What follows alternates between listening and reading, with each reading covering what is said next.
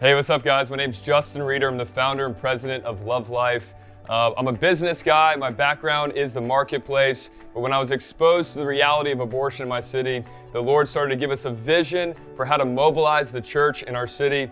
And Seth, we're so excited, man, to partner with you. We're thankful for your voice for life. Amen.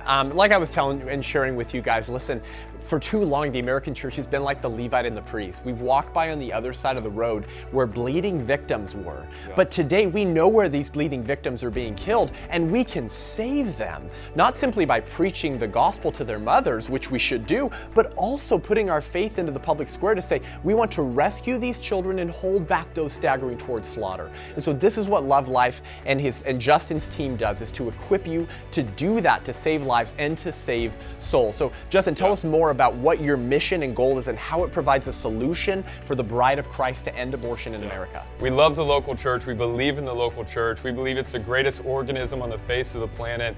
And that's why our mission is to unite and mobilize the Church of Jesus Christ to create a culture of love and life that would result to an end to abortion and the orphan crisis. We want to see a change in culture where people stop running to the abortion clinic for the answer and they start running to the Church of Jesus Christ. We believe God's word, Matthew 16:18, that the gates of hell will not prevail against the Church of Jesus Christ. So in America, there's 700 abortion clinics in America, and there's only a Christian witness at about 30%.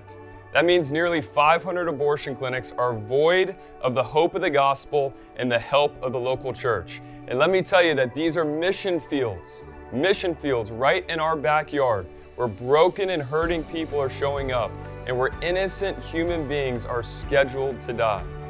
That's the only place that we can say that about in America. We don't know where the next school shooting is going to take place, but we can tell you where innocent humans are scheduled to die. And we want to help equip you. Love Life is here to help equip you to be a missionary, to give you the training and the tools to run to the scene and offer the hope of Jesus and the help of the local church. You can go to lovelife.org/America to find out more about how we can come alongside you. Amen. Listen, Proverbs 31:8 tells us to speak up for those who cannot speak for themselves. That is obviously the unborn child, friends, but it's also us. Because apart from Christ's sacrifice on our behalf, we are also those who cannot speak up for ourselves or offer a defense of our perfection and our justification before God. He is our advocate who pleads our case before the Father. So Justin, Love Life, and myself, we seek to save unborn children from immediate death because we have been saved from eternal death.